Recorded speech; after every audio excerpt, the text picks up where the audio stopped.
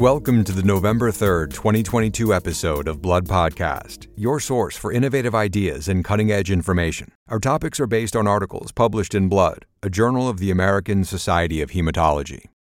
In today's podcast, cell-free hemoglobin S was found to induce high levels of pro-inflammatory cytokine production in monocytes. The effect is mediated by toll-like receptor 4, or TLR4.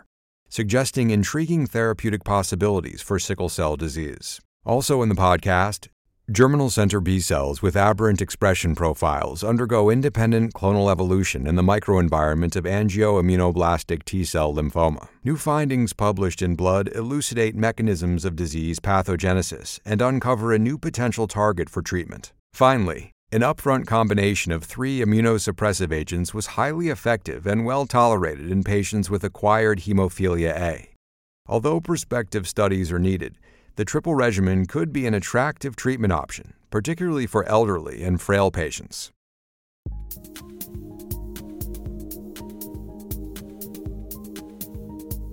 The first research article is entitled Hemoglobin S promotes TLR4-mediated monocyte activation and pro-inflammatory cytokine production in sickle cell disease. And the first author is Slimane Alali of the Nectar Enfant Malade Hospital in Paris, France.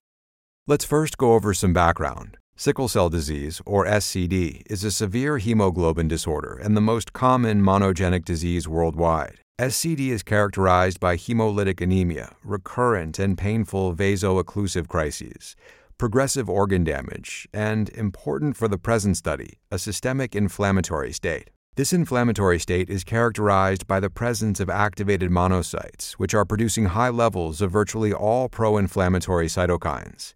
Interestingly, this phenomenon is much higher in SCD than it is in patients with beta thalassemia or other non-SCD causes of intravascular hemolysis. In the present study, Alali and colleagues explored the potential role of cell-free HbS in creating systemic inflammation.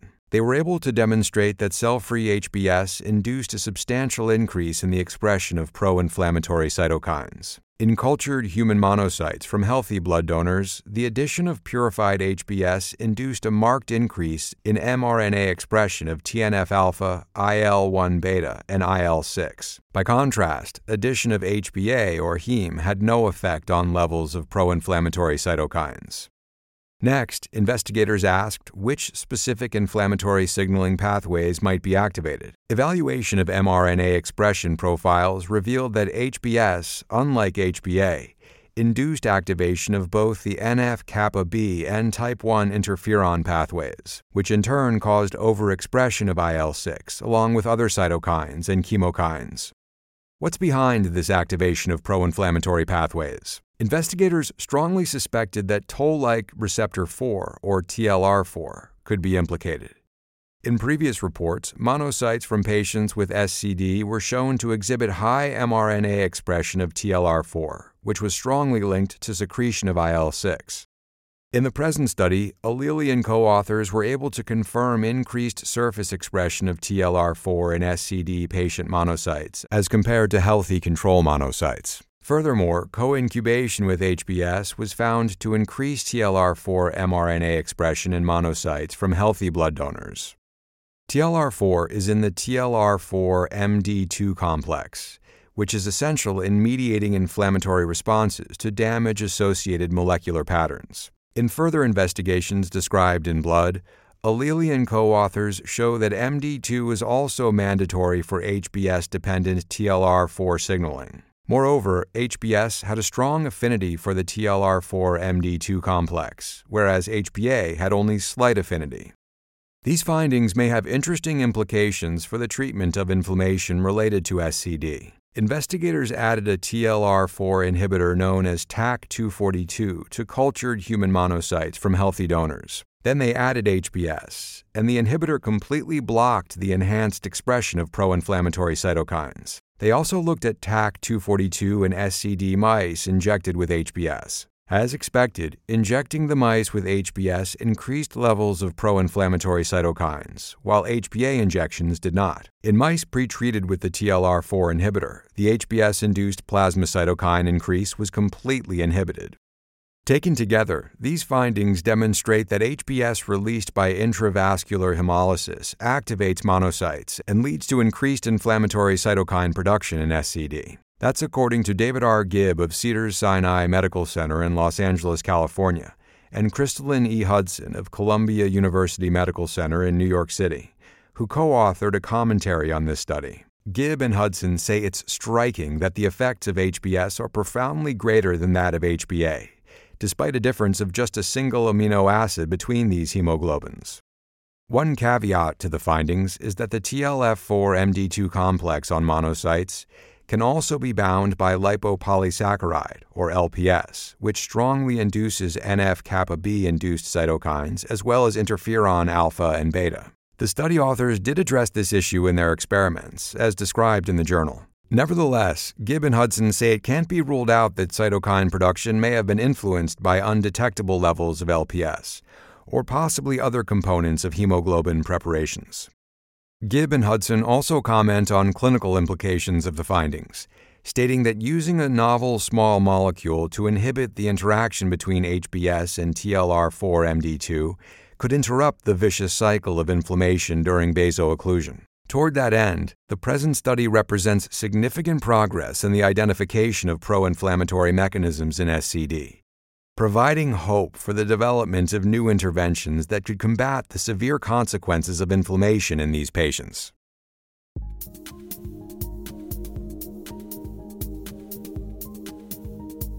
The next research article is entitled Clonal Germinal Center B Cells Function as a Niche for T-Cell Lymphoma, and the first author is Manabu Fujisawa of the University of Tsukuba in Japan.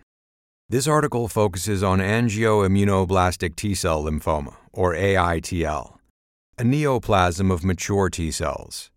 This is the second most common peripheral T-cell lymphoma, and it has a poor 5-year overall survival of just 31.6%. AITL is usually CD30 negative, meaning that the antibody-drug conjugate brentuximab has reduced activity in this subtype. Other approaches to improving outcomes have focused on epigenetic vulnerabilities, or the mTOR-PI3K pathway, as examples. More research is needed to identify new and potentially targetable biological drivers of this disease. Increasingly, AITL is a representative example of a cancer that derives from age-related clonal hematopoiesis, or ACH. ACH refers to the acquisition of somatic mutations among hematopoietic stem progenitor cells, especially in genes involved in epigenetic regulation, such as DNMT3A, ASXL1, and TET2. In AITL, HSPCs acquire loss-of-function TET2 mutations, followed by disease-specific RHOA mutations that then lead to the development of lineage tumors. But what about B cells? The present study expands the focus beyond T cells to include B cells in the tumor microenvironment. We know that AITL tissues are characterized by a significant infiltration of B immunoblasts. In normal lymph nodes, T follicular helper cells, or TFH cells, have the same phenotype as AITL cells, and functionally interact with germinal center B cells, or GCB cells. In the present research article, Fujisawa and co-authors describe a series of investigations in mouse models and human tissue samples, which were aimed to determine if other clonally derived immune cells are involved in the pathogenesis of AITL. They found that TET2 mutations in B cells in the tumor microenvironment were necessary for the generation and expansion of the TFH cells that will become AITL. Mice with TET2 mutations in all blood cells spontaneously developed AITL, while mice with TET2 mutations in only T cells did not develop AITL. This suggests that TET2 mutations in cells other than the direct T cell precursors of AITL are required for the development of AITL, perhaps to support their expansion or viability. Using a single-cell RNA sequencing analysis, investigators observed marked expansion of abnormal germinal center B cells in both mouse and human AITL samples. In the AITL microenvironment, the GCB cells underwent independent clonal evolution, exhibiting recurrent mutations in core histone genes, among others.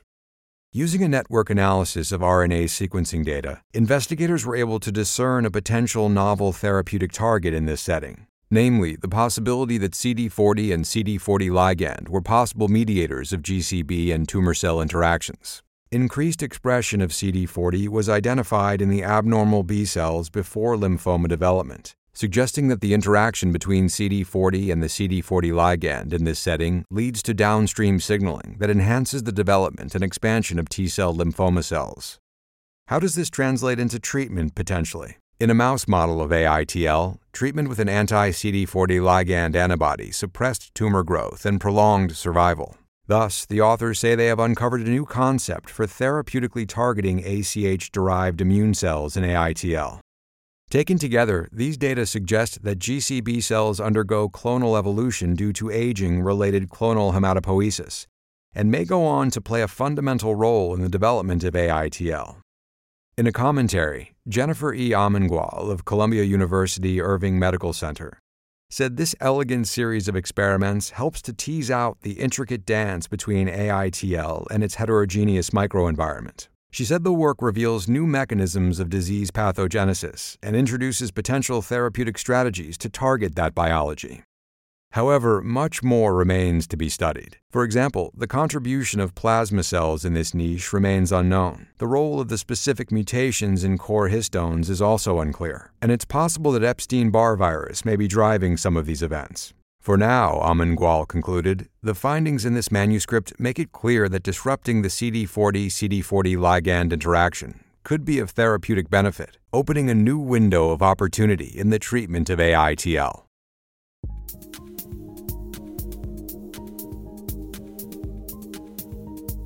The final research article is entitled Combined Immunosuppression for Acquired Hemophilia A. Cy-DRI is a highly effective low-toxicity regimen. The first author is Barbara Simon of Semmelweis University in Budapest, Hungary. Acquired hemophilia A is a rare and severe bleeding disorder caused by autoantibodies to coagulation factor VIII. Bleeding can range from mild to severe, with reported mortality rates up to 22%. Patients tend to be older and often frail.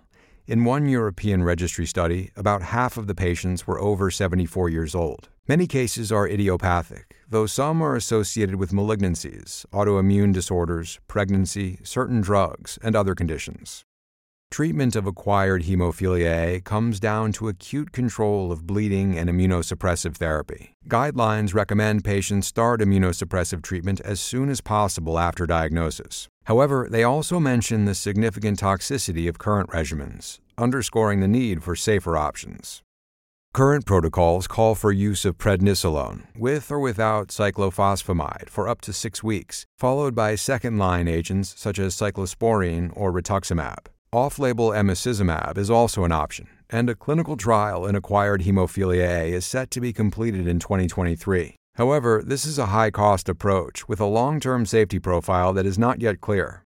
The present study focuses on an immunosuppressive regimen that incorporates pulse doses of cyclophosphamide, dexamethasone, and low-dose rituximab, called Cy-DRI for short. The authors say combining several agents up front may improve efficacy while reducing corticosteroid exposure and, consequently, toxicity. The retrospective analysis includes 32 consecutive patients with acquired hemophilia A treated with this regimen at 2 institutions in Budapest. All patients received at least one cycle of 1,000 milligrams of cyclophosphamide on day 1 and 22, dexamethasone 40 milligram on day 1, 8, 15, and 22, and rituximab 100 milligram on day 1, 8, 15, and 22, with repeat cycles if needed, for slow response or for relapse, given no sooner than day 43 of the previous cycle. Complete response required meeting 4 criteria: cessation of bleeding, undetectable F8 inhibitor in the Bethesda assay, restoration of factor VIII activity, and stopping of immunosuppressive therapy.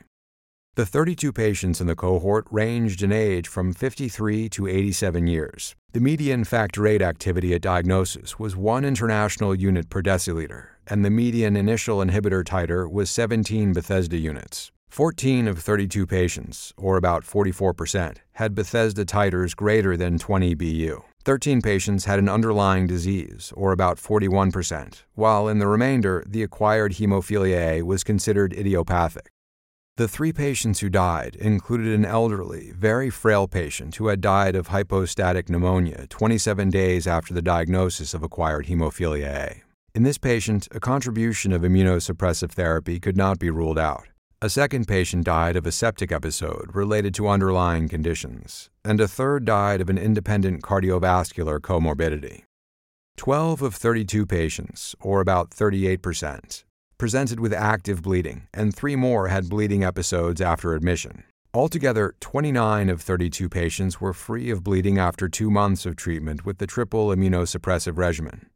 The median time to achieve bleeding control was 15.5 days. Median time to reach complete remission was 77 days, though in one patient with a very high Bethesda titer at baseline, time to complete remission was 939 days. About a third of patients needed more than 1 cycle of Cy-DRI treatment to achieve CR. After a median follow-up time of nearly 780 days, 29 of the 32 original patients were alive and in durable complete response. In a commentary on this study, Paul Knobel of the Medical University in Vienna in Austria said that choosing the best immunosuppression for acquired hemophilia A is a, quote, narrow path between shortening time to remission and avoiding deleterious side effects, unquote. Knobel said the research article by Simon and co-authors now provides some safer steps along the way. The triple strategy of dexamethasone, rituximab, and cyclophosphamide appears to be at least as effective and better tolerated than standard immunosuppression regimens. The 90.6% overall survival rate is remarkable, he said, and much better than what has been reported for other regimens. The cumulative dose of cyclophosphamide and steroids is lower, with long intervals between applications, allowing the patient's time to recover. However, median time to remission is still long, at 77 days, during which the rebleeding risk remains high, and the rate of toxicity and infections was still 15.6%. And although the protocol appears feasible, further studies of modifications may be warranted, such as reducing the steroid dose, or changing the rituximab dose, or omitting it entirely. You have been listening to the Blood Podcast. For a list of additional authors, as well as more detailed articles and commentaries on which this podcast is based, please go to bloodjournal.org. Be sure to join us next week for another episode. Thank you for listening.